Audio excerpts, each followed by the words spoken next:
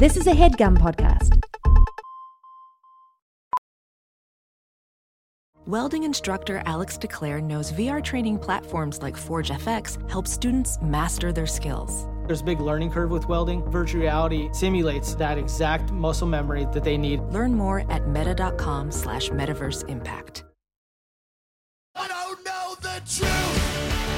I don't know the way. I don't know what to think. I don't know what to say. Yeah, but that's alright. That's okay. I don't know anything. Hello and welcome to Factually. I'm Adam Conover. Thank you so much for joining me once again as I talk to an incredible expert about all the amazing things they know that I don't know and that you might not know. Now, I'm on record as being a big critic of the tech companies, including YouTube, the company whose website I'm publishing this very podcast on. But at the same time, I have to acknowledge that YouTube has helped foster new forms of media, new forms of expression that have never existed before. And some of them are really cool. You know, I love mukbangs, unboxing videos can be great. I don't love those videos where a Shiba Inu illustration in a fedora complains about feminism, but that's okay. There are other forms, like the video essay, that I think are just incredible displays of artistry, entertainment, and education. And you know, it would be better if there was a site other than YouTube where you could watch these videos and where creators could make money. It would be nice if we didn't live under a single company monopoly for online video, but we'll save that for another intro. This new genre of YouTube documentary is incredible because it often gives space for investigations that simply could not be done anywhere else. And my guest today definitely falls into that camp. His name is Kevin Perjurer, and he runs the YouTube channel Defunctland, which has a fascinating focus on, in his words, the history of extinct theme parks and themed entertainment experiences. And the results aren't just addictively entertaining, it's also a really impressive example of fan culture as scholarship. Kevin covers his topic with a depth that you really cannot imagine until you see it, doing genuine historical analysis and original research. I'm just such a fan of what he does, and I am thrilled to have him on the show today. But before we get to that interview, I want to remind you that if you want to support this channel, you can do so on Patreon. Just $5 a month gets you every episode of the show ad-free. You can join our community Discord. We even do a live book club over Zoom. It's so much fun. Patreon.com/Adam Conover. Hope to see you there. And if you love stand-up comedy, just a reminder that I am on tour. Head to adamconover.net for all my tickets and tour dates, especially if you're in St. Louis or Providence, Rhode Island. Now to today's interview. In addition to publishing this podcast in audio form, we also do a YouTube version where you can watch me talk face-to-face with my guest of the week. But Kevin is a faceless creator. He has not revealed his visage to the public, and we respect that here. So what we've come up with is a really cool little animation that will represent him to you rather than showing you his actual human meat face. I think you're really going to enjoy it. I know you're going to love this conversation with him. So please welcome Defunctland's Kevin Perjurer. Kevin, thank you so much for being on the show. Thanks so much for having me. I'm such a fan of what you do. The depth, breadth, and interest level of the documentaries that you put out on YouTube are unmatched, even though they're about some of the most specific subjects I have ever seen anyone cover. You're just, I think, one of the most fascinating documentarians working in the medium. Just tell me, first of all, why theme parks, why the world of Disney? What fascinates you about this topic that makes you want to make, 2-hour-long documentaries on the history of the line systems at Disney World? Yeah, well, I appreciate the kind words. I have so many reasons as to why I find this aspect of culture fascinating. The artistic reason is the creatives behind these theme parks, and we also discuss television shows and just medium probably related to children's or just high children's entertainment or highly themed entertainment. I really enjoy, and I think it's done by people that are often overlooked from a creative aspect. These are still, artists making incredible work. And in the case of theme parks, Disney theme parks, Universal theme parks, you also get the best sculptors in the world and all sorts of weird trades. And then from a cultural level, I just think they're an incredible lens to look at history through.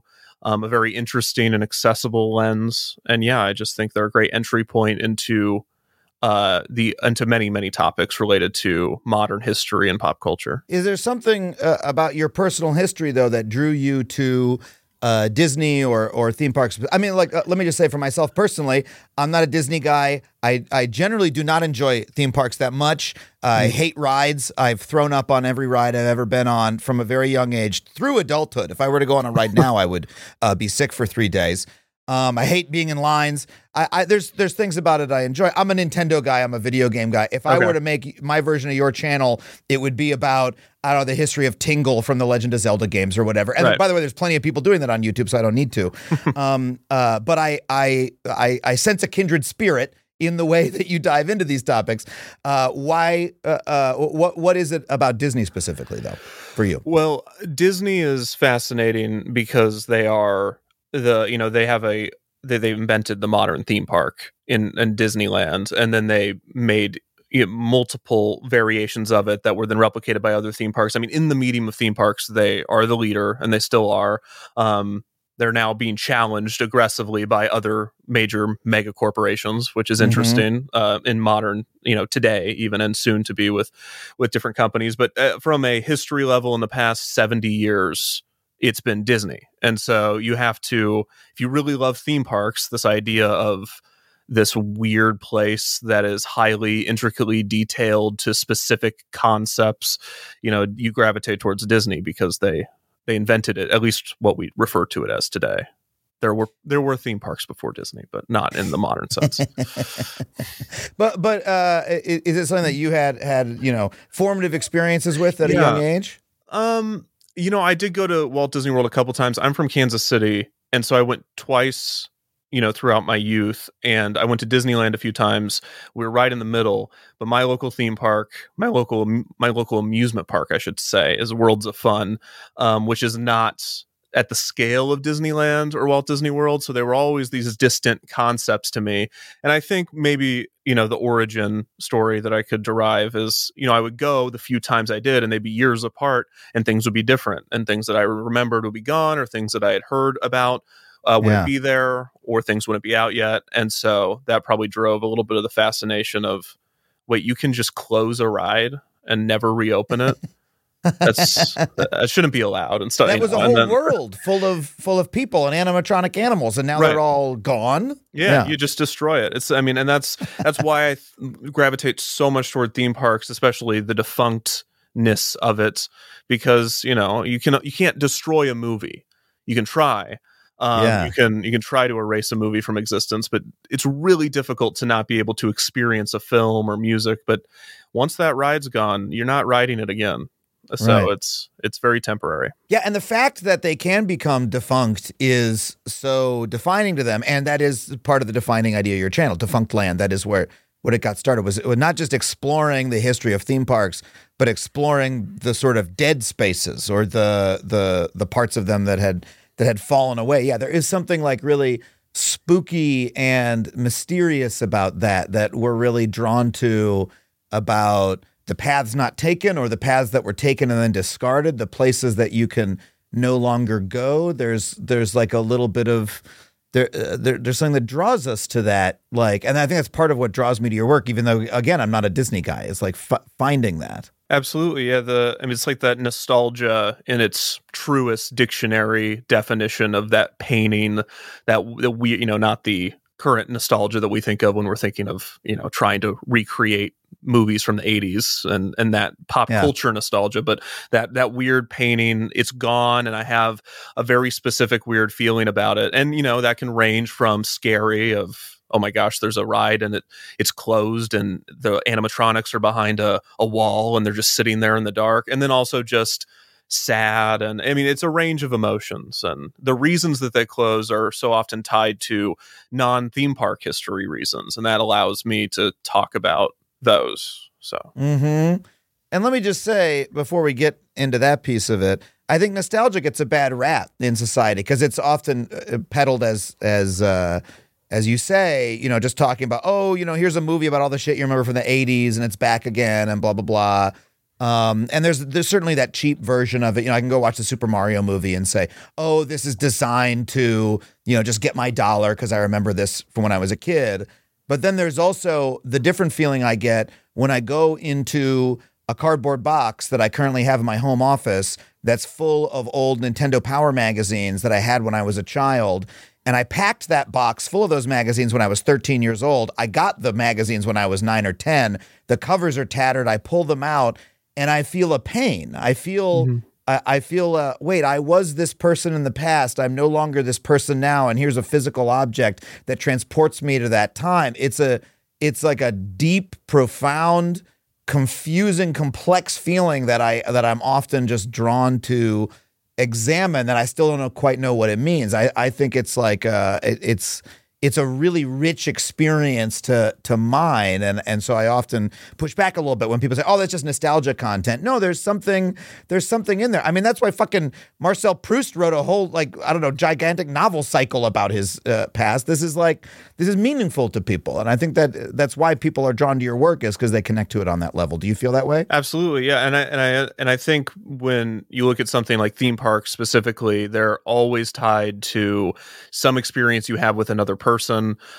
because they are something you most often experience as a family, or with a brother or a sister or a friend, or someone that is close to you, and because it's a physical space, that physical space is very constant, and in our culture, at least in the past, since Disneyland opened in 1955 and Magic Kingdom in 71 and all of these parks, it's a very stagnant place, which allows you to have the warm feeling of nostalgia.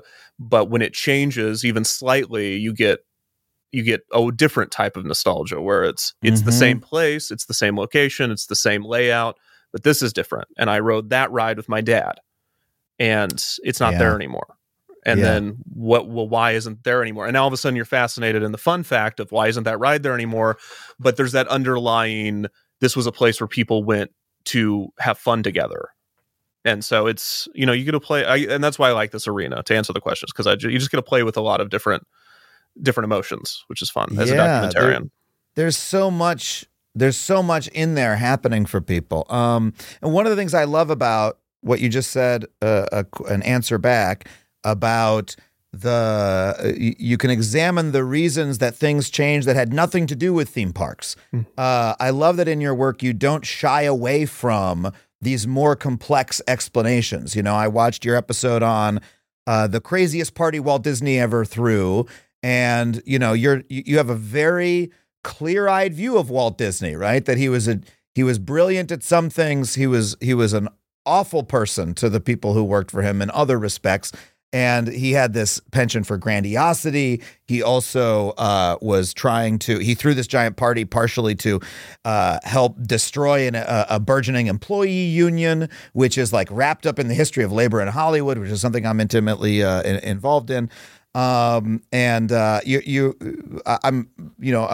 frankly amazed by the degree of historical breadth and clear-eyed view that you have in your work. I'm so curious. How do you pull the sources together for these pieces? I imagine some of it is.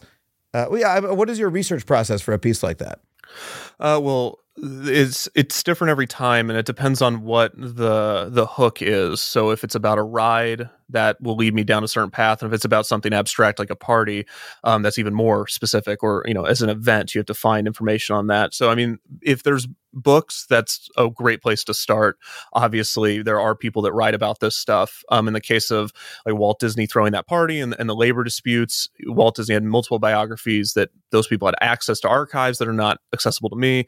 And then newspapers, archives, auctions. I mean, it's just what I find most fun is taking and creating the narrative that is true and exists, but you have to piece it together. And so I'll find that someone in 2013 auctioned something off, and that had a descriptor on the auction that explains something. And you mentioned the strike party episode. And I remember in that episode, there was an auction site that archived a previous auction from like 10 years ago, but it had a blurb about the party because it was a brochure from the party. It's like, okay, well, now I have a brochure that they handed out to the employees before they went to the party. And this gave me 6 pieces of information that will make great story beats or character moments, or just more color for the story. And so it's a lot of weird avenues like that, but it's always fun. That's probably one of my most favorite parts is actually going to create the story, because my favorite stories to tell in the documentary space, especially in the way that I do them, which is very Ken Burns style, where it's narration based most of the time, although we've done other things, is that the most interesting thing to do is to take something that's never been there. It's not, you can't go read the article that has the beginning, middle, and end to what I'm telling you. I created that. Everything in it is real. Everything in it is true and has sources and has proof, but the actual, I'm going to start the story here, it's going to talk about this person here, and it's going to end here. That's really exciting to me. Yeah, I mean, there's so many pieces of what you do that is real historical work. I mean, I spoke with a historian on an episode of Adam Ruins Everything who was on set with me years ago, and this man was an actual academic historian, and he pointed out to me like the difference between what people think of as history and the real work of a historian, because people think of history as like, oh, that's just someone like telling you the story of George Washington that you've already heard, but they've written like a new book about it. He's like, no, actual history is finding new information about what happened in the past, like literally turning it up, finding new things we did not know that happened in history. And then B, combining that with what we already know and telling the story, not just in a new way, but telling an actually new story that we didn't realize, a story that's hopefully truer and more accurate, or at the very least, a different version than what we've already heard. And then C is presentation, of course. But so many, you go to the average bookstore and you pull off a biography off the shelf. It's just, of whatever founding father. That's just someone who wrote a new book about the same old shit. But actually going through and finding, hey, I found a new primary source, or I found a new, actual information is something else entirely. And, by the way, I put myself in the more basic category. When I do history, most of the time, I'm like adding, I'm working off the work of other people and making it funny and hopefully making it more accessible. I have utmost respect for people who actually go and do the primary research, as you so often do. I'd love to talk about your episode about the history of the Disney Channel theme, which, let me be honest, I never watched the Disney Channel one time. All right. Like when those episodes that you're talking about were on, I was a little bit too old. I was like, I was outside of the demo for That's So Raven, and yet never I was outside of the demo for That's So Raven. What did you say? You're never outside of the demo for That's So Raven. That's a prolific show. And by the way, it was an excellent show. And I met Raven Simone at a party once recently, and I was awestruck. Okay, because incredible person. But at the time, that was not my childhood, right? My childhood was the internet and video games, and Nickelodeon some years earlier. But I accessed so quickly that the fascination that people had with this little 4-note melody, and you actually went and found the person who composed it, which is something we actually did not know, and in so doing uncovered not just a whole bunch of really fascinating broadcast history, which really interests me, but like, God, you had stuff to say about the nature of creativity itself in that piece. And I'm curious if you went into it knowing that was where it was going to take you, or with an inkling of that, or did those themes, of high art versus low art, commercial art versus, YouTube versus documentary, all those themes coming together. Did you have an inkling of that, or did it develop as you were making the piece? Yes, it definitely developed. It was the opposite. It was supposed to be something short that I could get out, 20 minutes that I could be done with, because I was working on another bigger project that I'm still working on. And I just thought, well, I just got to get something out this year, or just something short. Let's do a 20, 30-minute thing on this Disney Channel 4-note mnemonic. It'll be super simple. And we'll just find, and my idea was I'll find the person that made this. Can't be that hard. That was not true, but I'll find the person that made it. I'll interview them and ask them all of these intense questions about their thought process and their creativity. And then their response would be, I don't remember. It was 20 years ago. It's 4 notes. And it would be a funny punchline. And that was the hypothesis, or that was my first draft as I went on working on it. And as when I get lucky, because all documentarians in my mind get lucky. The only way you can find the best stories are getting super, super lucky. And the more you open yourself up to different avenues and allowing the story to take over, the more you get lucky. But in general, this was one of those times where, okay, my version of this, my initial 20-minute version, I look back and I'm like, that would be a terrible video. And it wasn't supposed to be anything grand, but what happened was I eventually do find who made it. I learn about them, their philosophy, and I get to then go backward and interview people. Well, I interview people along the way. And it was just one of these times where the story took over and the themes took over, and then I was beholden to that, because I always feel that the most important thing is you are most the most important thing is the people that you're telling the story about. That's number one. That's you have to respect them. You have to do them justice, even if they're a character that maybe in your story that is not looked on correct, like in a good light. You still have to do the due diligence to make sure everything you're saying is true and fair. And then the next thing you're beholden to is the audience and the story, and that was one of those times where it's like, no, this has to be an hour and a half, even though it's about 4 notes, because it has to be, because it's asking to be, and it keeps giving. And that's where it gets really exciting. So in a topic like this, it just kept giving more, and I kept getting more interested, and the people that were involved kept giving me great answers, and it just happened to become this thing. And then eventually I just realized while making it, what we're talking about here is the working artist, the artist that is not, on a mountainside painting the sunset and is doing things just for them. It's what a lot of people are, and a lot of what I am in some ways, and what a lot of my friends are, which is people that are working, they're artists, but they're being told what to do. They have deadlines, they're contracting, all these different things. And how you grapple with, is that what you thought you were going to be doing? Is that noble? All those things, and then trying to reach a conclusion, and then using the person who actually spoke on this, the person that wrote the theme, had commentary on this concept, and kind of integrating that all together. So it was like, I wish I could just say, well, it's because I know it has to be that way, but no, it's such an accident, and I'm very lucky that the documentary gods pushed me toward making that. And it was an accident. It was a really long answer to say, no, it was not me. That was a big whoop. That was a big whoop. No, I think I do think it was still you, because I think it takes a lot of it takes a lot of artistry and a lot of thoughtfulness to be able to see that opportunity when it comes. I mean, it's such a beautiful statement on the role of the working artist, and it's. The footage that you have of the people who, I don't want to spoil the end of this. People should go watch it if they haven't. But the footage that you have of the folks who worked with the composer of this theme, who's someone who, again, nobody knew his name, but people are just going, oh my God, he was a genius. He was incredible. What an incredible creative mind, it was so moving, right? To be able to be connected to this artist whose name I would have never known otherwise. There's some incredible surprises and payoffs. But what I loved the most is you connecting it to your own process as a documentarian on YouTube. You make a little joke early on in the video about, I'm a documentarian. Oh, people are going to get mad at me in the comments and say, oh, fuck you, you're just a YouTuber. I guess I'm a YouTuber, right? I make that kind of joke all the time in my work.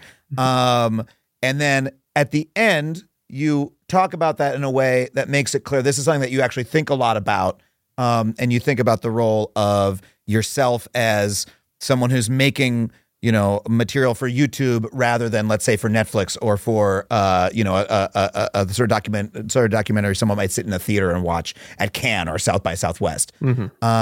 And I'd love to just hear you talk a little bit about how do you think about that division? I mean, the work that you're doing, again, is such top shelf research and analysis, and yet you're doing it in a medium that I think, as someone who also publishes there, I think we can both say a lot of people don't take it seriously, and, sure, and be clear-eyed about that. So, how do you think about that? Well, I mean, I have a lot of thoughts. I think the thing that I come back to when I think about that, and you see it a little bit in the documentary when I talk about it. I really in the Disney Channel documentary only want to talk about my own personal feelings about my own artistry and documentary to further influence the point of the person that I was trying, as a tribute to this person and their artistic philosophy that wrote the theme. I think the hardest thing for me, and I think maybe you as well, and people of who are currently working in new media, we didn't grow up looking up to new media because new media didn't really exist. Traditional media was oh my gosh, I want to have a movie in a theater. I want to see the credits when the lights dim. I want to see my name. I want to be on a red carpet and X, Y, and Z. And I know you've obviously had a lot of more experience with traditional media than I have, but you've obviously done both. And that you're still able to make something that is just as moving, just as important. It doesn't matter. Medium doesn't matter. And in some ways, I would say that YouTube and new media and podcasts and all of this allows you to hit emotions and talk to people in ways that maybe traditional media doesn't. But it is that weird thing where the person or the artist or the working artist or that I thought I was going to be just isn't there. Because and not because it's not there for anyone, just because I really like what I'm doing. And then that was what I was trying to get through in the documentary was it was like, I like this. I really like making documentaries on YouTube. I like being able to talk about subjects that are so specific that no person in their right mind would ever greenlight them, for $100 million project about 4 notes that were written 25 years ago. I don't even know what that would look like, but this medium allows me to make a documentary that's an hour and a half about 4 notes. And you're like, who cares? And then like the year before I did a documentary, as you mentioned, about waiting in line. And that was 90 minutes. Yeah. And it's just who, what? And so it's trying to emphasize my gratitude to exist, but also acknowledge that I didn't know this was going to exist. I thought it was going to be South by Southwest. I thought it was going to be Sundance, and maybe it will be someday, but the documentary was a cathartic way of expressing that. And just basically the conclusion being, it doesn't matter as long as you're making something that's touching people and affecting people. It doesn't matter where it's showing or where you premiere it or what you personally are viewed as. It's about the product and about what you're doing with it. And so that was the conclusion. So I mean, it was I felt that for a long time, ever since I kind of started doing YouTube and saying I'm going to do YouTube instead of pursuing something else. And so it was just a way of cementing that feeling. But I do always love to reiterate whenever I talk about this, I'm like, I love being able to make stuff on YouTube. When you say YouTuber though to a random person, they're not thinking of the documentaries. They're thinking of prank videos and other things. It's a wide breadth of content on the platform. They're thinking of what their kids watch, opening the boxes and watching the cars go around the loop-de-loops and all that kind of thing. But I don't know. I mean, the longer I do it, the more I think that other world that I've sometimes participated in and sometimes not it has all the constraints that one has on YouTube, just in a different form. And the idea that it's a higher form is ultimately nothing but a pose. I mean, I would say that there's plenty of documentaries that cover subjects just as small. If you look at the original documentary Catfish, right? Or if you look at what is it? Two Identical Strangers, I think is the name of the documentary, right? About documentaries about small mysteries that telescope into something larger.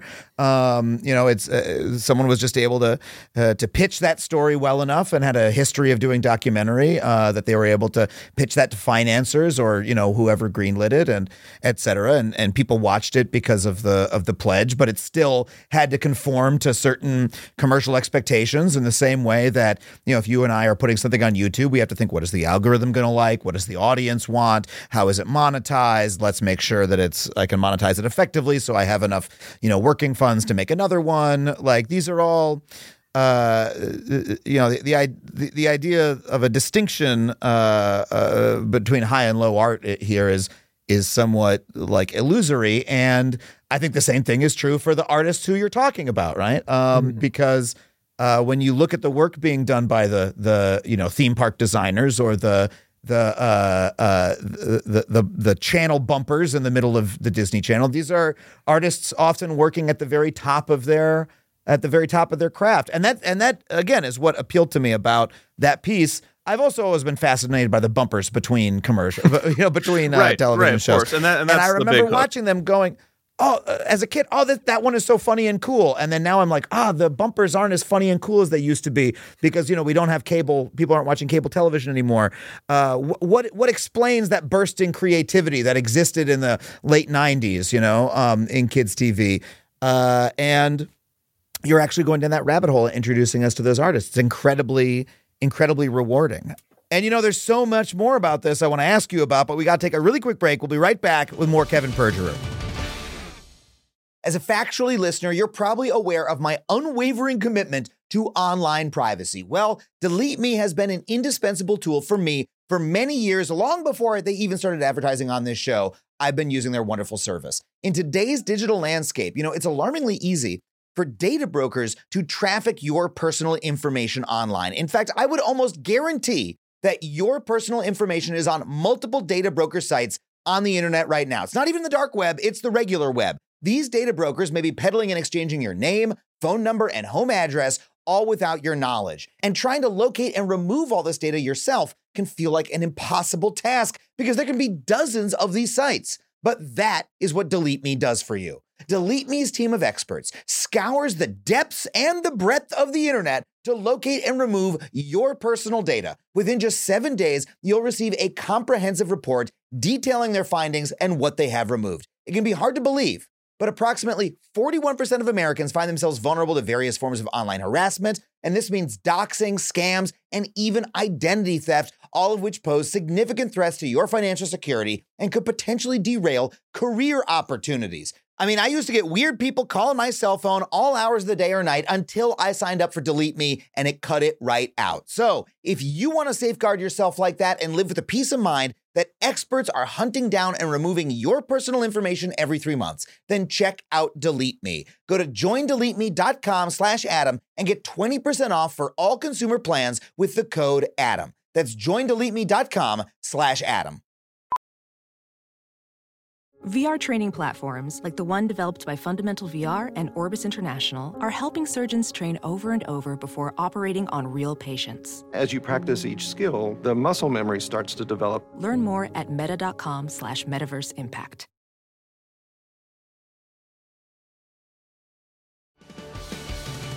Okay, we're back with Kevin Perjurer talking about his wonderful YouTube series, Defunctland. We were just talking about all of the unsung workers and artists who make a theme park what it is, or make any piece of commercial art what it is, how underappreciated they often are. Tell me about, in theme parks, there's so many of them. Which are the ones that, whose stories you're most drawn to? Oh, man, that's a good question. The entire concept of making theme parks is a relatively new concept. The dark ride has gone back more than 100 years now, but what we consider the modern dark ride is very new. So it was a lot of artists in the 50s and 60s that were the trailblazers. The second generation through the 80s and 90s made a lot of the rides that I love. And then, there's still artists in this space today. I'm trying to think of, Yale Gracie's Illusions and Pirates of the Caribbean. Just start name dropping Imagineers. Claude Coates. These are my rock stars, I guess. These people that are just that, Walt Disney would walk into a room and say, this room in this ride needs to be on fire. And then he would leave, and they would spend the next year trying to figure out how to make a room be on fire all day without it burning down. And then he would come back, and say, good job. And then hopefully, and then he would leave. And, that person is fascinating to me.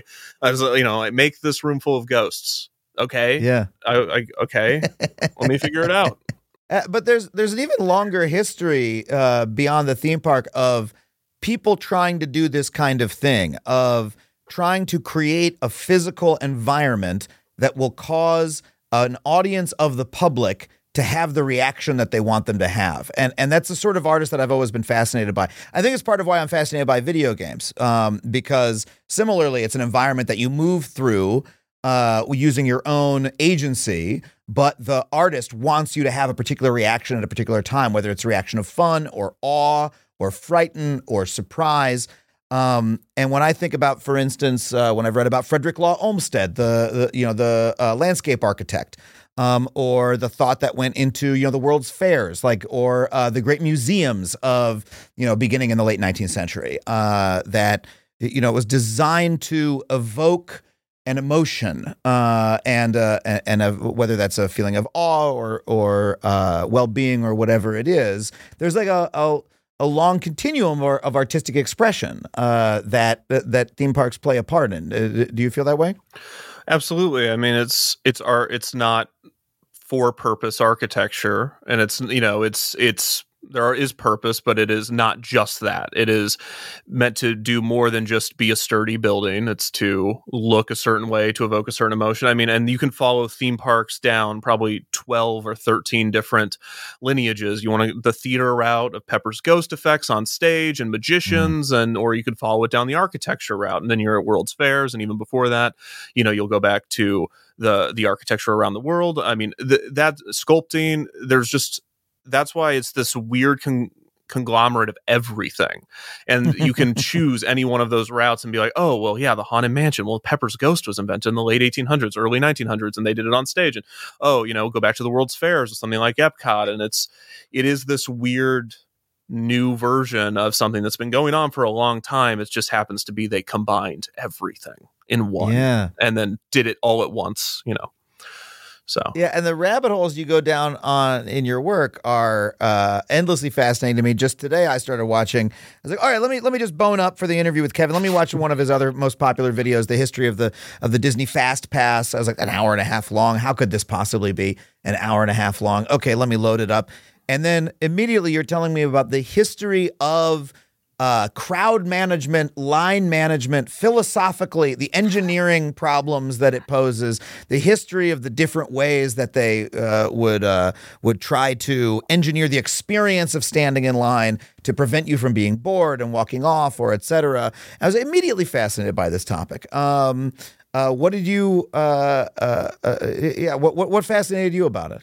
Well, I think initially, and this is not how they all start, but this is my second answer in a row, where I was like, it'd be funny if I made a video about standing in line, because it's boring in theory, because that's what standing in line is. It's boring.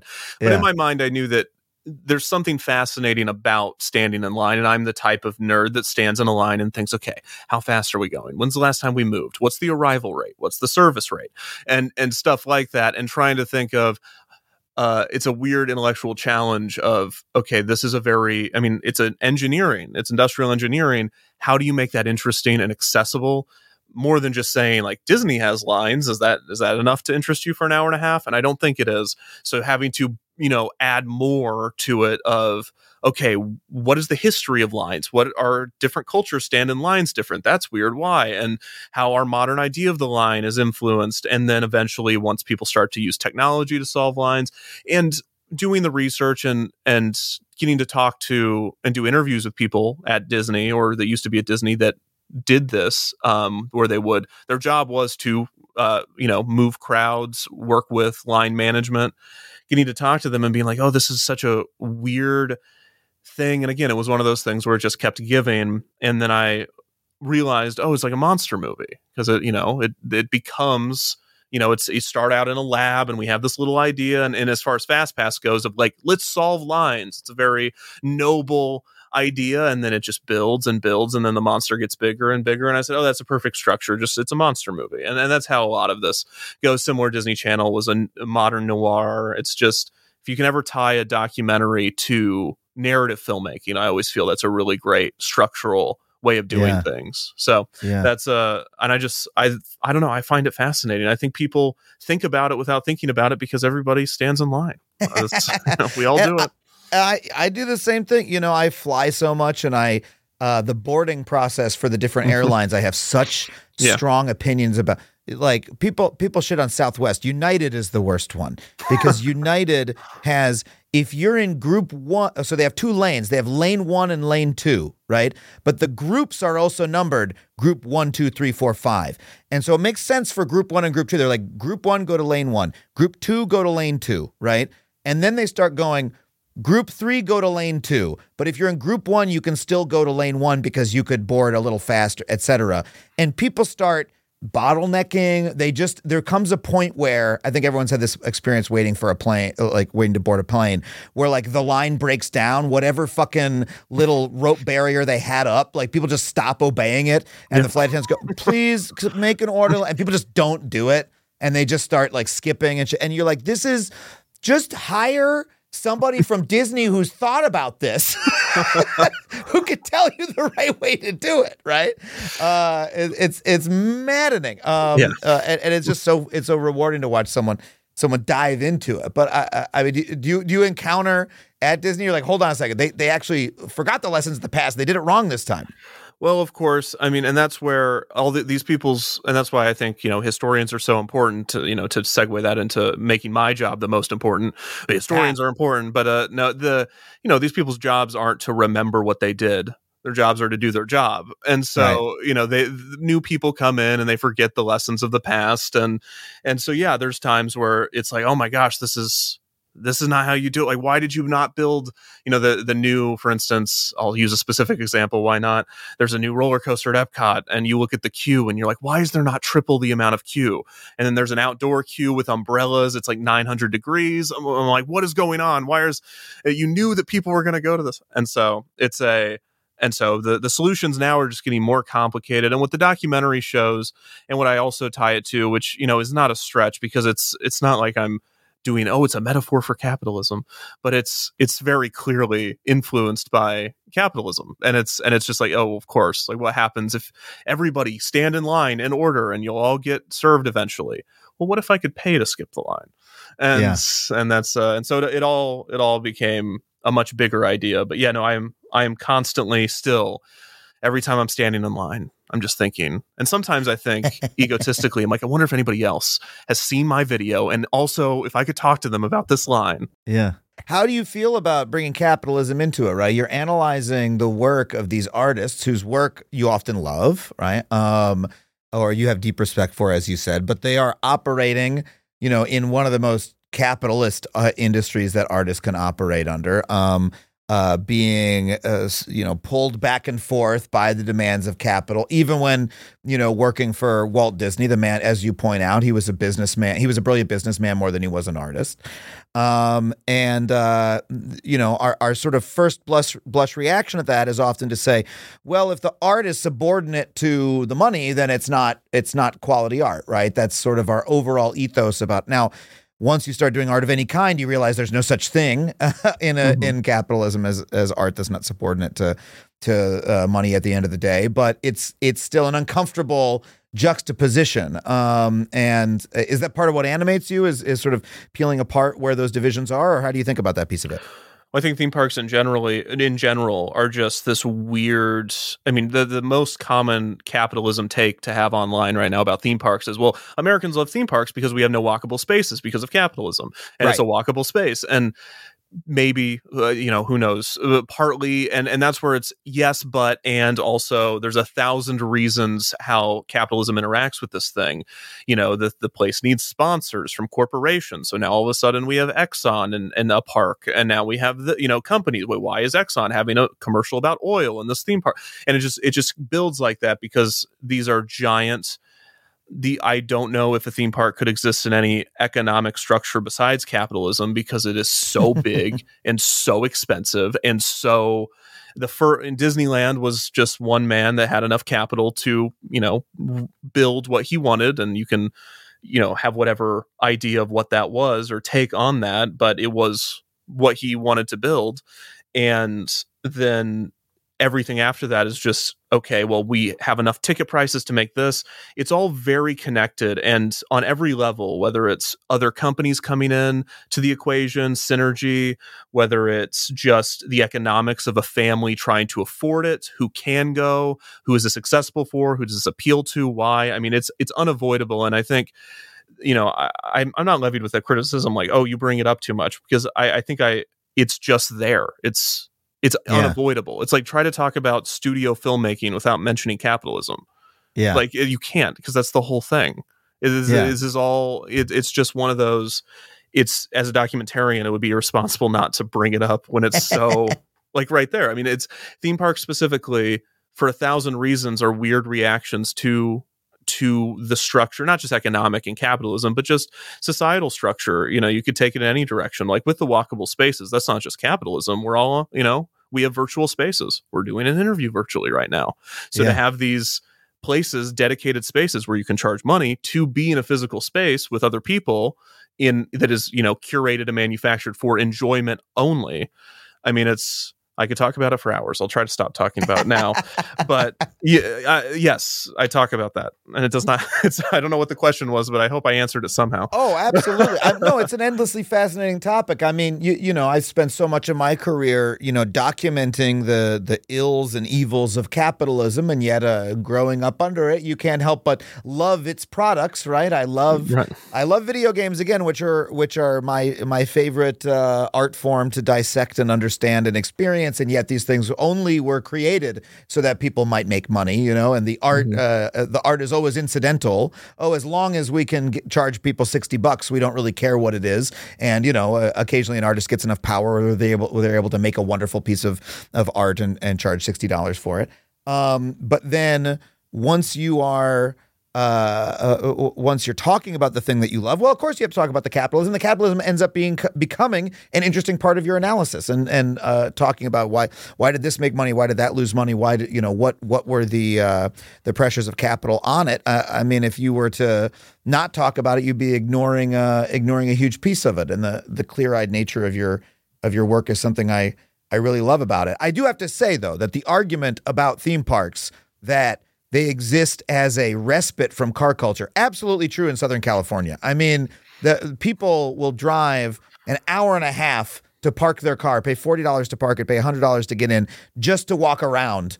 What if you? Just a couple months ago, I was in Buffalo, New York, and I was like, "Wow, Buffalo, New York is just like the whole thing is Disneyland," because it was a city that was laid out in the late 19th century before cars, and it's the whole place is walkable and leafy and nice. You know what I mean? And people literally pay money to have that experience in Southern California because it doesn't exist in its natural habitat. Absolutely. And to give credit to Walt Disney, I don't think I know of a famous figure that hated cars more than Walt Disney did. He loved trains. That man loved trains more than anything. He loved public transport. He invented public transportation. You're making me love Walt Disney. Huh? You're making me love Walt Disney. Well, that's the complicated nature of history. Is 1 second you'll hear about him trying to break up a strike, and then the next moment he's like, "I hate cars. I'm building this thing. It's called a people mover. Build it. Figure it out. It's going to move people without cars." That's my Walt Disney impression. It's not anywhere close, but I just love the idea of a guy that just really hates cars and has the capital to do wild ideas. I want a train, but it's smaller and it's just one person per car. Yeah. So, figure it out. I can make my paradise, goddammit. And that's a very compelling thing. Yeah, it's a compelling thing to understand. I really started to become, I understand why people get obsessed with this kind of figure. There is a sort of reappraisal of the Star Wars prequels that's happened in recent years, where people are going back and saying, these movies were maligned for so many years. And then once the Star Wars sequels came out, people started going back and saying, what was great? This is my version of what they were saying. What was great about the Star Wars prequels? At least it was just one megalomaniac going nuts. The movies are bad, right? But at least it's just George Lucas's weird ideas. Just one guy who no one could say no to, and he could cast people who had no business in the parts. He could do effects that looked terrible just because he felt like it. And there's something about that we love. Again, it's a privilege. It's often only given to white men who are already wealthy and all these other sorts of problems. And yet it's so fun just to watch one maniac go nuts when no one can say no to them. Is that part of the appeal of Walt Disney for you? And how much does he loom over all the work that you do? Well, him as a figure definitely looms. I feel like I made peace with his complexity a while ago, especially because I spent about a year dissecting him. I've also dissected other people who, history looks upon with less complexity in a positive light, like Jim Henson. I did a 6-episode series on Jim Henson, and people love Jim Henson and his work and very, very inspired by it. And it's not like there's a really big dark side to Jim Henson. He was not a perfect person, but there is something very human, even with all the qualifiers of and even the question of, should one person have this much power over this many artists? And even by qualifying and saying, well, he didn't make that, or he didn't build this. He was not just in an office in a skyscraper. He was saying, I want it to look like this, change this, do this, be like this. And I think it's just a very human thing while also being not human, because that's not it's like humanity in that it's a person, but it's also removed from humanity because very, very few people in humankind have that amount of control and power. So it's that weird dichotomy of it, like with George Lucas. Obviously, I'm not going to give my prequel hot takes right now, but I mean, we'd love to hear him, but maybe in a future video. Right. Yeah. Next episode. But in the same way, it is a person's idea. And I think today the rebuttal or the gravitation towards that is because a lot of things feel like they are by committee, is a phrase you'll hear a lot, or whatever the modern reason for that is. But you can tell when someone is wanting this to happen, regardless of if you think it's a good movie or if it's a good theme park or whatever. You could tell that somebody wanted this, like some one person wanted this. And there's something fascinating about that I really like talking about.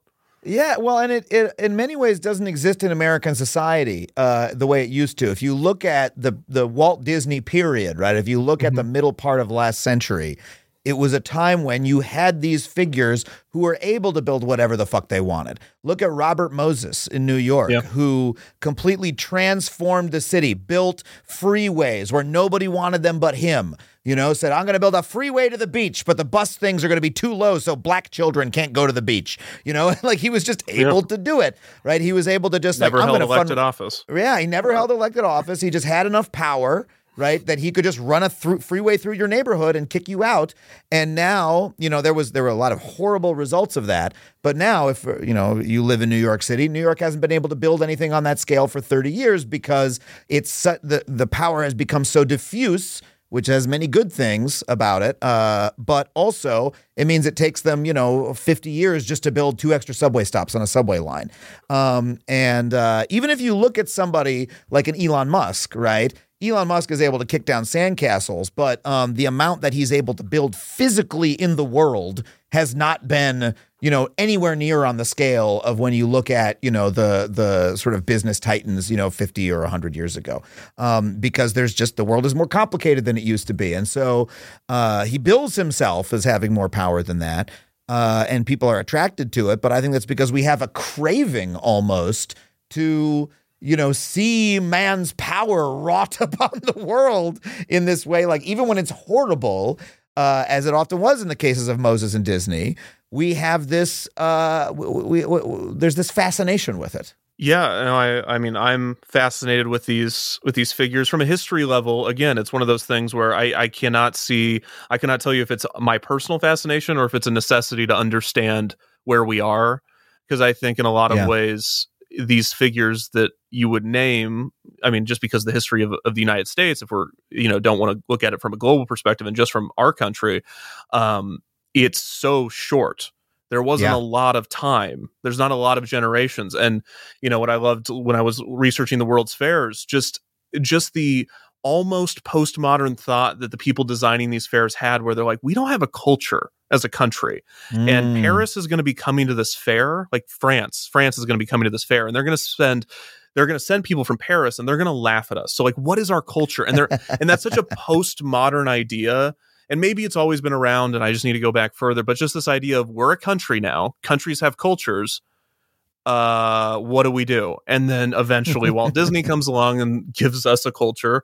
Some people love it. Some people are, think it's for children, whatever your opinion on of it is. You can't ignore that a large part of what we consider American culture was shaped and set in stone by Walt Disney, whether it's our idea of what the past looks like, the fact that if I say Main Street, the image that goes into your head is the same as mine. That was just a guy who grew up in Missouri and was like, I'm going to build something that's kind of like that. And then 1,000 artists helped him accomplish it. But that idea of just like, I'm just going to change. When I say Main Street, you think of, it's this weird call response that still works because of one person really missing their hometown or their idea of their hometown. I mean, tell me about that. You're saying Walt Disney created that idea of Main Street that we have today. Yeah, I think if you look at the 50s as a post-war, I mean, this is when Disneyland's built, booming economy, no war, we're pre-Cold War in a lot of ways, but post us industrializing for World War II. We're now in this weird middle where the 50s are the place where, white people specifically, oh, I love the 50s, but it's not great for everybody, but it's this idea of we're on the world stage in a way that we have never been. And Walt Disney having this nostalgia for where he grew up in the early, in the turn of the century, and just him, I mean, other people did it too, Norman Rockwell, other artists trying to define Americana, right, this concept in a way that we didn't before as much, and just here's what you will, and because, I think as we get further along on our journey into postmodernism in our lives, we look at saying, yeah, that is what Norman Rockwell and Walt Disney, this is what America is. Here's a painting that represents America. Here's my Main Street. This is turn of the century living. Here's Frontierland. Here's what the Wild West was, or the Old West. Here's what the Old West was. It's such a bizarre concept, but it sticks. And, it's always like Walt, in my mind, as I study history, it's always Walt Disney and someone else that, Walt Disney and Buffalo Bill Cody that gave us the idea of here's what the Wild West, here's what the Old West is. Here's what Main Street is. It's because, Walt Disney just had so much power on a cultural entertainment level. And it's proof as to why entertainment is a very powerful concept, and why you can do a lot in shaping people's opinions and ideas of things, just by creating really bizarre things, which is a cool concept. Now, then you take it into directions maybe you shouldn't, but the base is cool. That, like, you can affect people with your art. And then no value judgment on everything after that. Well, it's endlessly fascinating to me how often our notion of what history was like is actually something that was sold to us by someone in the intermediate past, right? Our actual past is an image created by someone. Our idea of what it was like 100 years ago was actually sold to us by somebody 50 years ago. Right. I think I looked up once the history because I was writing an episode of Adam Ruins Everything, and we wanted to have like an old-timey strongman, like with the mustache and the striped bathing suit and the giant barbells that are round on either end. And me and the Adam Ruins Everything writing staff were like, where'd that come from? And it was like an image of a turn-of-the-century strongman that was repopularized in the 50s. Right. Right? Yeah. And so my memory of it is actually from the 50s, not from the 1890s or whatever that I think it's from. And there's that comes up all the time. Just literally yesterday I was reading Herman Melville's Wikipedia page. It turns out Herman Melville was not popular during his life. He became popular in like the early 20th century, 50 years after his death. And there was like this huge boosterism of like Melville studies. Oh, we all love Herman Melville now. That happened like much later. So the degree to which our own history is produced and sold to us, and then we forget that that's what happened is stunning to me. I'm curious, how do you avoid doing that as a historical documentarian, right? Because you could very well do the same thing and, create history that people never actually experienced for them. Well, I'm sure... Gosh, I'm sure I've done it many times accidentally. I'm trying my best. I'm just doing my best, trying to do everything right. But it's funny. Yeah, I mean, like the same way our version of the 50s is the 80s version of the 50s, because the 80s, they were obsessed with the 50s. I mean, it just keeps going like that. And hey, what are the 80s like? Stranger Things. That's what they're like. It wasn't like that. If you went to the 80s, and that's why it's so funny. I joke with my friends. I'm doing this archive project right now, and I'm showing them photos that I'm collecting and archiving. And I'm like, see, this is a photo from the 80s, but that bench is from the 50s. Those clothes are from the 70s, because nothing exists only, it's never like the postcard. And that's all of history. And so, as far as depiction, I get off easy because I use archival photos and imagery, and those are from them. And then I don't have to do anything. I don't have to set dress. So I don't envy the set dressers to period piece shows. But but from a history perspective, it's always trying to, because there's multiple times where I'll find something that goes against my personal narrative. And when you say that, your mind goes to the cultural or the kind of the, oh, well, that's against my personal biases. And it's not even that. Sometimes it is, although I hope to have the good empathetic opinions that rarely happens. But but as far as little silly things, like you'll just be looking at a car from the 50s in it because I'm doing something on cars for some reason. And you look at the car from the 50s and you're like, that's not a car from the 50s. And it's like, yes, it is. That's a car from 1955. Or I'm working on a project for Epcot right now, and this is like a weird bias that I think a lot of people have that I'm just having to get over, that Epcot was built and designed through 1978, 1979, constructed in 80, 81, 82. But if people say Epcot, you think 80s, synth, weird 80s. And it's like, it's not. It was open in the 80s, but it was designed in the 70s. And once you realize that, everything begins to fall into place. Not just about Epcot, although I will talk about Epcot longer, but but just everything is like, once you recognize, like, okay, my initial narrative of every decade being so perfect, or every year, every historical figure being just right, and every war being exactly what I thought it was, which is a big thing for me. Of like, just go, if you want to do this, just go look up when wars began and ended, because there's no way, unless you are a big war buff, that you will know exactly, and you'll say, wait, that war didn't end until then, or that war started then. That's not right. And it's this, and so it just, you have to constantly be just trying. I hope that gets me far. And I know that, I'm sure even in my past work, and hopefully not in my most recent work, but I've fallen into that pitfall of like, well, I've heard this before, so that's the narrative. And sometimes it is, and a lot of times it is, because if it's created by historians that are also doing their best, a lot of times they're just right, and because they did the work for you and you can trust them. But sometimes you do have to challenge yourself and say, look at that timeline again, look at that character again, look at that photo again. And that's the fun part. That's not the scary part, or the part that makes me uncomfortable. Or no, it's like, whenever I find out something that goes against what I knew or what I thought to know to be true, that's when I'm like, okay, this is exciting, because that's interesting. And then double check it to make sure it's right, and you didn't just find something online. But yeah, that's fun. That's always, I love doing that. So yeah, I mean, that's what gets me going as well. Is I love, we carry these myths around in our heads, or these stories, or these narratives, legends, and you often don't even know that it exists until you find that piece of information that contradicts it. And you're like, oh, hold on a second. The Barbell Man was sold to me, right, by some other historian. It wasn't real. I had it in my head. And that's when, the entire world sort of looks different to you. I'm curious, though, that your work on YouTube, I assume one of the reasons it gets many, many views is there's many, many Disney fans out there who just like love watching the Disney content. You know what I mean? And, so your work as a historian interacts much more directly with fan culture than the work of, say, an academic historian might.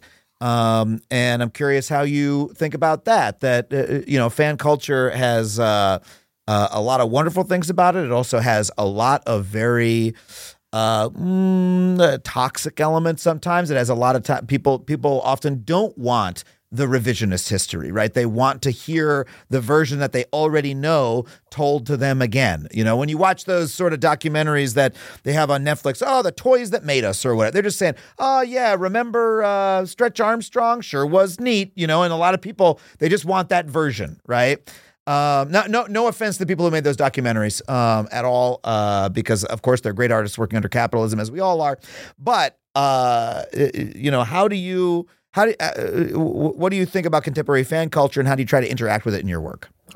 Sure. No, I mean, that's a great question. I've never been asked this. That's a really great question. So I'll try to formulate my best response. Well, first off, whenever, I think it's very difficult to enter any arena or make any art that doesn't have an existing fan base. Mm-hmm. Even I'm going to make my own movie and it's going to be about space. Okay, well, there's a bunch of movies about space, and you're going to run into those people that are already sci-fi fans, so genre fans. But nowadays, it is more specific to pop culture and specific to companies even sometimes, which is interesting. Very fascinating. Another reason I'm fascinated into this. So you can be a fan of a company. Just a company with an LLC. I have Nintendo deep in my heart, right? And I will be a Nintendo fan until I die, and they've got my money no matter what.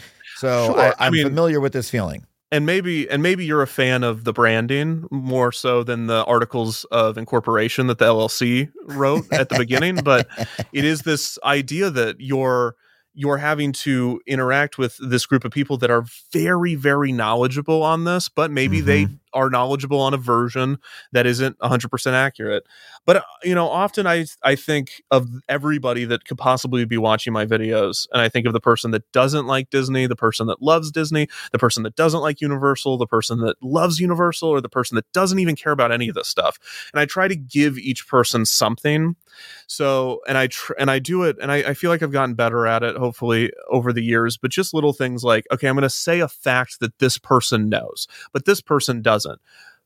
Let me wait to reveal it at a point in the narrative that will excite the person that knows it, but will still interest the person that doesn't. So, Disneyland opened in 1955. That's a way that where someone who's a fan of this thing would say, oh, I know.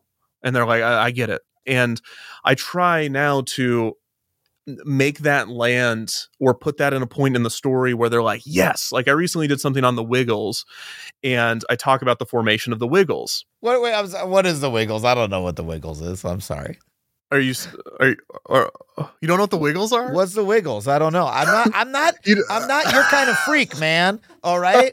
I know a lot about Pikmin. I don't know a lot about the Wiggles. Okay. So, I got a different kink from you. All right. I'm sorry. I mean, okay. So but I want to know. I'm curious. Okay, I'm going to do it. Okay. Sorry. It's just. I love that I got you, that we were having such a good interview and you just like exposed your fandom where you were just like so shocked in that moment that I don't know what the Wiggles is. I don't know how anybody doesn't know what the Wiggles are. Okay. I mean, that's fine. That's fine. I'm happy to tell you what the Wiggles are. I'm thrilled, actually. I've never been happier to tell anyone anything. Okay, so the Wiggles are 4 adult Australian men that wear different colored turtlenecks and sing songs about potatoes and salad.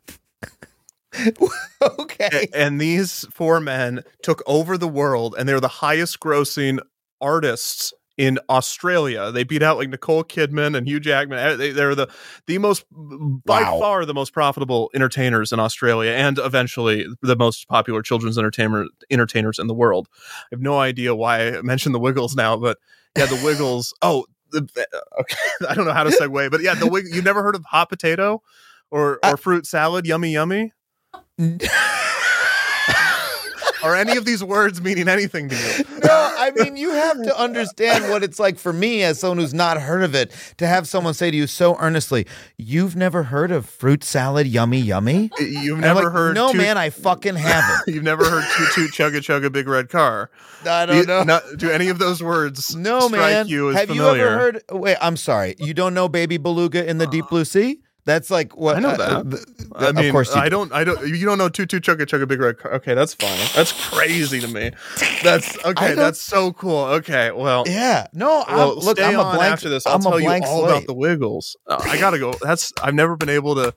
I guess yeah. The echo chambers we live in. Incredible. And that's the problem with the problem with America let's today. Bring it back to the is that we all live in echo chambers and our filter bubbles are preventing us from knowing about the Wiggles. Thanks for having me. I just leave.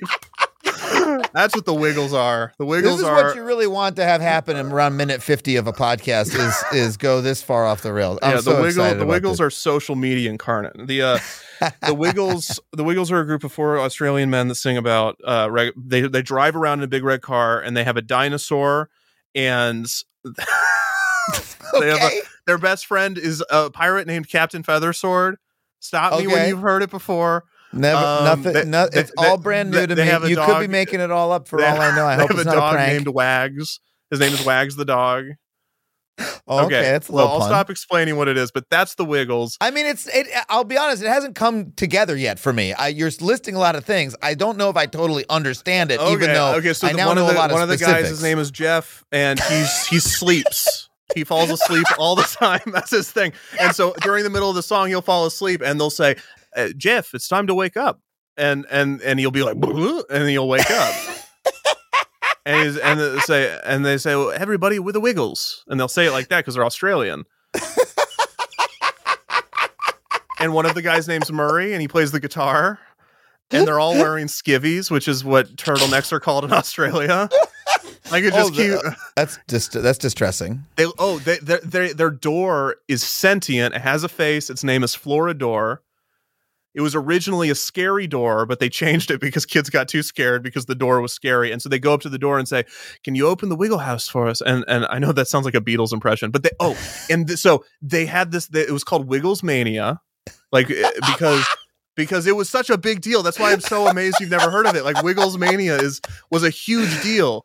And I completely missed Wiggles Mania. I must have been asleep or really busy working on a project or something when Wiggles Mania came around. Wiggles Mania was huge, and it was like it was a big deal. And then there was a bunch of shakeup in the group, and that's what the documentary I made is about how. Well, first off, I mean, all these people, the toll that it took on their body was like actually killing them. Because they were wiggling so hard. You're fucking with me. No, You're it's fucking with me. Well, they also they're professional wrestlers. Like they're getting concussions and and repetitive stress injuries from wiggling. Chronic health issues that were being exacerbated by their wiggling. and so. I can't believe you talked about them for a full 5 minutes, and this is for the first time you mentioned. Oh, and they actually wiggled though, to a distressing degree that injured wiggles. them. I can't feed it all to you on a spoon. How did we get on this? I think the reason was you asked me about fan culture, and so then I said. In that video about the Wiggles, and this doesn't make any sense anymore, but actually it does. This is perfect. I can bring it back. I got this. Okay. So for someone that doesn't know what the Wiggles are, okay. So somebody that doesn't know what the Wiggles are, when I say the Wiggles were formed in 1998 or whenever, you would say, okay, and now you're learning. But the place I put it in that documentary is I have a shot of the Wiggles coming up into frame, get a big smile, and I say, the Wiggles. And so the people that like the Wiggles are like, yay! So it's like this fun moment for them. And so it's trying to to have some sort of nonverbal, but still editing or imagery or inflection or script, communication with the audience that I know that you know this. I know, because that's where when I'm watching stuff that I'm a fan of, I check out. Whenever someone's saying something to me like, Disneyland opened in 1955. I bet you didn't know that, you idiot. And it's like, I know. Yeah. But when it has that tone, when it has the tone of, I know you know this, but stick with me. And that to me, I think tries to fill those boxes. In general, though, fans have been very kind. And I think what I try to do is I really try to reach out to fan pages that study these attractions. And I think that's a really good thing to do or theme parks or TV shows or whatever I'm doing. If I'm doing an episode on the Wiggles, who were at a theme park in Australia called Dreamworld, which do you know what Dreamworld is? No. Okay, am I in trouble for not knowing? No, that's fine. I didn't know what it was either. Okay. But a man went to Disneyland. And then he came back to Australia and he said, I'm going to build Disneyland. And then he did. And it's like the same. Whoa. And so like it's a ripoff of Disneyland? Yeah. It has a main street and a riverboat and a river and everything. And he made his own version of multiple Disney attractions. Wow. Anyways. And so eventually they made a theme park ride to the Wiggles because, as I've so clearly stated, the Wiggles are a very popular band that spawned a theme park ride. Uh-huh. And so it was in the big red car. I don't know where I was going with that. I'm just on the Wiggles again. But the point is that when I did that, I reached out to multiple fan pages that study only that park in Australia, because not only do they have great information, but it's also a way of saying like, okay, well, what do you know about this? And then just by doing that and linking back to them and saying, hey, go check these people out. They're doing great historical work, more specific than even I am doing it. Like their entire Facebook pages just looking at Dreamworld, or their entire blog is just looking at the Wiggles, saying, okay, these people helped me. If you're interested in this, go down the rabbit hole, and like pointing people in the next direction. And I hope that creates a good spirited environment for fans to be like, okay, this is awesome. Like you're referencing fan pages that I like, and you're interested in this more than, oh, Wiggles has a huge SEO boost, so I'm going to make a video about it. Because the Wiggles are very well known and their SEO is very lucrative. I guess I got to start making Wiggles content. That's why my YouTube channel isn't as hot as yours, because I have not yet harnessed power of Wiggles, of the Wiggles or Wiggles? The Wiggles. The Wiggles. Okay. I mean, it could be Wiggles. I gotta be wiggling more. It will be careful. Because I can hurt myself. Yeah. Apparently, you wiggle too much. Yeah. No, but I love that you're not just interacting with fan culture. You are, because fans have their obsessive nature, right? They dive really deep into stuff. They chronicle it for God knows what reason. But you as a historian documentarian are able to pull it out and say, well, this is actually, they've done some good actual research here that we can sort of pull up and elevate and give due credit for. Which is something that I feel like is not often done in mainstream historical work. Yeah, I really always, when people say, "Oh, they really like the stuff," which is awesome. I love that they like the stuff. I'm like, this is not possible without archivists and people that are writing blog entries, people from 20 years ago, people that haven't posted since 2007, have an article about something that I'm talking about, and I like to think that my presentation will add something that will make it accessible, or it'll take it in a direction that will give it new light. But at the end of the day, a lot of what I do is not possible without the work of them, thankless work. So I try as much as I can to thank them, link them, push people that way. And then that just creates a good web because I might go back to that person, or I've had people after having them in my thing, they reach out to me and say, "Hey, do you know anything about this?" And then I give them, and that open door nature of historical work especially is super important, because being able to do that, now we all have access to information. We can double check and fact check one another, and then the historical record is improved and archives are improved. And I think and that's what, I on my website, I ask people to send in their home videos and photos from theme parks, and then we archive them and chronicle them and ask them, do you want credit for this? How can people use this? So, future creators in this space can go to the website and be like, I need a photo of Pirates of the Caribbean, and there it is with the person that took it, and you can credit them and use it. And I try to give credit and try to show that, like, I'm not making this in a vacuum. Even if I don't have a crew of 100 people, like some productions, I have so many people to thank. And so anyways. But if you were to make that leap into the bigger world, right? If you of media, if you did have that 100-person crew, or even a 20-person crew, as some documentarians have, is there more that you feel that you could do? Well, I think that maybe. I think that there are definitely certain production levels that I could reach, and there's certain topics that maybe I could get and maybe access. Maybe there's archives that with the right amount of money, they would open their door to you, or with the right person involved, you could get an interview that I wouldn't otherwise be able to get. That stuff is more attractive to me than just the idea of a bigger budget as a concept. But in general, I'm ideating and creating in scope, which I think is something that is one of the most important things that anybody can do that's creating anything, is being constantly aware of scope and going maybe one step outside of it just for ambition purposes. Yeah. But, and that's something that it took me years, and I'm still working on, honestly, as I say, I know all about scope, and I'm like, I've been working on this for 3 years and it's still not out. But you know, this idea that if you know what you're capable of and can ideate within what you're able to make, you'll make something that is good, and you'll make something that you can be able to control to make sure that it affects people the way you want it to. And so when, of course, maybe someday, and maybe I will, but at the moment, I'm very comfortable with the scope that I'm in, and that's where all my ideas are flowing from. I'm like, what can I do? Not what would happen if somebody offered me this, or what would happen if I had this many people. It's like, well, I have this, and I'm going to be creating, so more ideas for what I can do. And then, and to wrap that up, it's just, I am progressing slowly. I've taught myself programs and effects and writing and editing and music and all sorts of stuff that I wouldn't have been able to do 3 years ago. So just always progressing personally as well, to be able to communicate with artists in those spaces, being able to better communicate with musicians and editors and stuff like that, writers. Well, I love your work so much, and I'm sure so many people watching or listening to this have seen it, but if you haven't, please go check out Defunctland on YouTube. Where else can people find your work, Kevin? YouTube.com/Defunctland, Defunctland.com. I have a Twitter account that I sometimes post behind-the-scenes stuff, visual effects I'm making, but is it an X account now? Is that the joke? You have to make it every time you mention Twitter. I guess it's called X now. Yeah. Canned laughter. Yeah. Mainly youtube.com/Defunctland. That's where the big projects go. So I appreciate it. Well, I really appreciate you being here. And hey, maybe next time you're in LA, we'll go to Super Mario World and you can tell me everything that they do wrong in the lines. And you can tell me everything about Nintendo.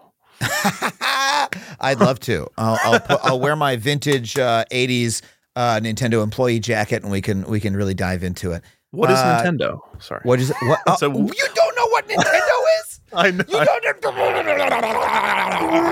Oh my God, we got to end the interview right now. Kevin, thank you so much for being here. Thank you so much for having me. It was awesome. Well, my God, thank you once again to Kevin for coming on the show. I loved that conversation. I love learning about the Wiggles. I hope you did too. I know you all know what the Wiggles is, but, DM me about it if you want to yell at me. It's completely fine. I want to thank everybody who supports this show on Patreon as well, especially those of you who support us at the $15 a month level, in exchange for which I will read your name on this very show. Some of our most recent $15 a month supporters are John McAvee, Scott Kaler, Algie Williams, Doug Ardley, Sean McBeath, Samuel Aaron Foster, Quinn M. Enox, Alferia, James Sinclair. I apologize if I mispronounced any of your names. Hit me up in the DMs and yell at me if I did. Thank you so much for supporting. If you want to support as well, head to patreon.com/Adam Conover. I want to thank my producers, Sam Roudman and Tony Wilson, everybody here at HeadGum, for helping make this show possible. If you want to see my tickets and tour dates, come see me on the road in St. Louis, Providence, Rhode Island, or anywhere else I might be across the country. Head to adamconover.net. Don't forget, if you listen to this show in your favorite podcast player, check us out on YouTube. If you're watching on YouTube, listen in your favorite podcast player like Apple, Google, or Spotify podcasts. Thank you so much for being here, and we'll see you next time on Factually.